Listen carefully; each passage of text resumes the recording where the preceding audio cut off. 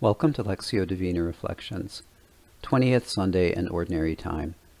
A reading from the Holy Gospel according to Matthew. Jesus said to the Canaanite woman, "It is not right to take the food of the children and throw it to the dogs."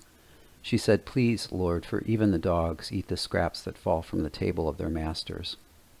Then Jesus said to her in reply, "O woman, great is your faith. Let it be done for you as you wish."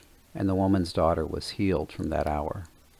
The Canaanite woman in today's Gospel is an example of faith and persistence through prayer and petition. This statement may appear harsh, referring to Gentiles as dogs, people who were considered outside the Jewish covenant. But despite initial rejection and apparently discouraging responses from Jesus and the disciples, the Canaanite woman perseveres, displaying unwavering trust in Jesus' ability to help her. And Jesus commends her for it. From that hour, Matthew tells us, the woman's daughter was healed.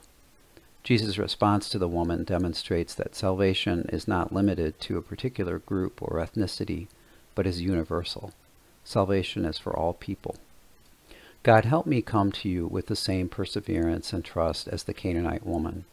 By calling Jesus the son of David, the woman acknowledged your son's lineage and was aware of the ideological and religious differences between them. But she persisted despite that for the sake of her daughter.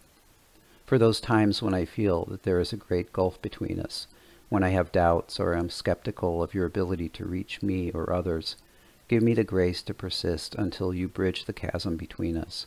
Help me see your activity in my life through prayer, through your word in the sacraments and in the Blessed Sacrament, as your way of making yourself always available.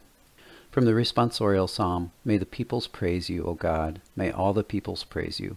May God bless us, and may all the ends of the earth fear him. Lord, let your face shine upon us. Glory be to the Father, and to the Son, and to the Holy Spirit, as it was in the beginning, is now, and ever shall be, world without end. Amen.